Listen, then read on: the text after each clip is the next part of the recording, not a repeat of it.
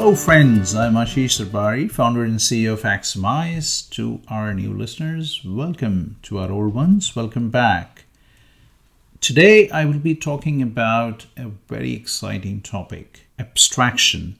And I have made a challenge for myself to talk about it in less than 7 minutes. So let's see how it goes.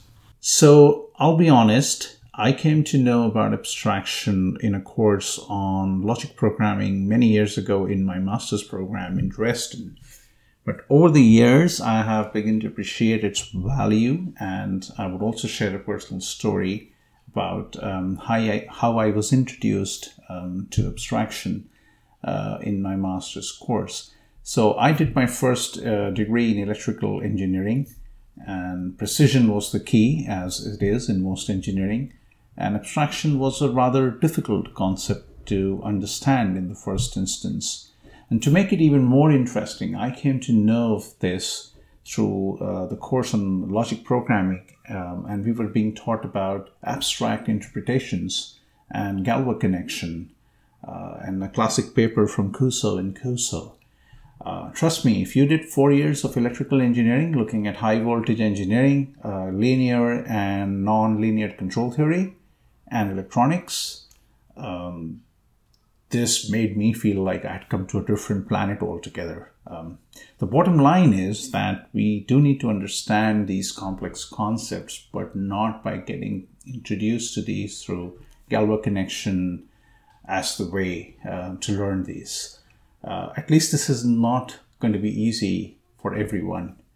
Now, I am going to be talking about abstraction in my webinar next month. It's called the ABC of Formal Verification, and it is on 11th of February. It's hosted by Siemens EDA and Joe Hupsey, and I would be talking about this topic.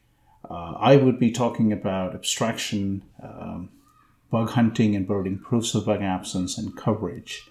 So let's talk about abstraction again. So it in a simplified form, it is the art of just simplifying complexity. So we simply focus on things that are relevant. Using abstraction, we can build different perspectives of the same problem. So let's look at an example. Let's say I need to attend a conference in the US, present a paper in the US. Don't worry, I'm not traveling yet, and I know we are going through a pandemic. But the goal I need to meet, let's say, is a scheduling problem that I'm looking to solve. If we were living in normal times, immediately I know I will need to travel and would need a hotel to stay. So I know what I need is to organize the travel and logistics of stay. But at this point, I'm not thinking of which airline I'm going to use, how many stopovers I will or won't make, whether I travel out of Heathrow or Gatwick Airport. In short, I'm not concerned with the hows at this point, only focused on what. Even for thinking about what, I'm only thinking at an abstract level that I need to travel by air and need a hotel. Now let's get more precise and add more details. So let's say I would like to take a direct flight from Heathrow to San Jose, and I will not do a layover and will stay at a hotel near to the airport, but don't care at this point which one. This is now refining our original high-level abstract plan with more details. Let's refine it further and describe whether I will take a lift from a friend, take the London taxi, or ask my favorite cab company to pick me up to get me to Heathrow. Of course, the decision is impacted by cost and the availability of different options. And at this point, I may also be thinking of expanding more on the details of what type of flight, economy, premium economy, or business, which hotel, the type of room I may choose at the hotel. This is now a second level of refinement to our original intent of presenting a paper in a conference in the US. We can, of course, keep adding more detail now on what mode of transport I will take from the San Jose airport to the hotel, whether I will meet colleagues, business friends, and when, and if there's going to be a conflict in my meetings. Now you will notice, as you go along refining and adding more detail to the original plan, we are looking at new problems to solve. For example, a conflict resolution between my meetings, which was not originally the first thing that I thought of when I said to you I want to present a paper in a conference in the US. But you will notice three things here. I defined a top-level goal, a problem I'm looking to solve, and started off secondly by describing what it is as the smaller goals. And thirdly, refining and adding more detail as I go along in an attempt to get a solution for the scheduling problem. This process of abstraction-driven problem reduction and refinement is one of the foundations of successful formal verification. Well, I would argue not just for formal, but this is also needed for programming software or hardware, and in general a great technique for any problem solving. You will also notice how I started off by focusing on the what first and then adding the how as we go along, another technique that I use a lot in my formal verification work.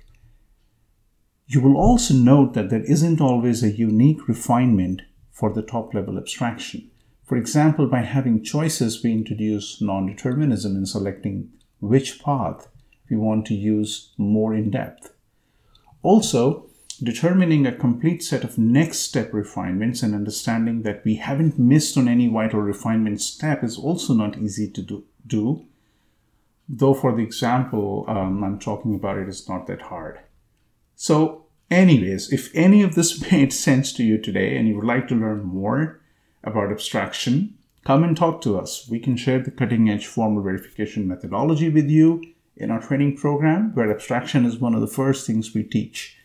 Meanwhile, go ahead and register for the free webinar on aximize.com/webinars. If you need help finding more information and papers on abstraction, let us know by emailing us at info@aximize.com. Other than that, I wish you well and thank you again for listening to us, and we will be back next week.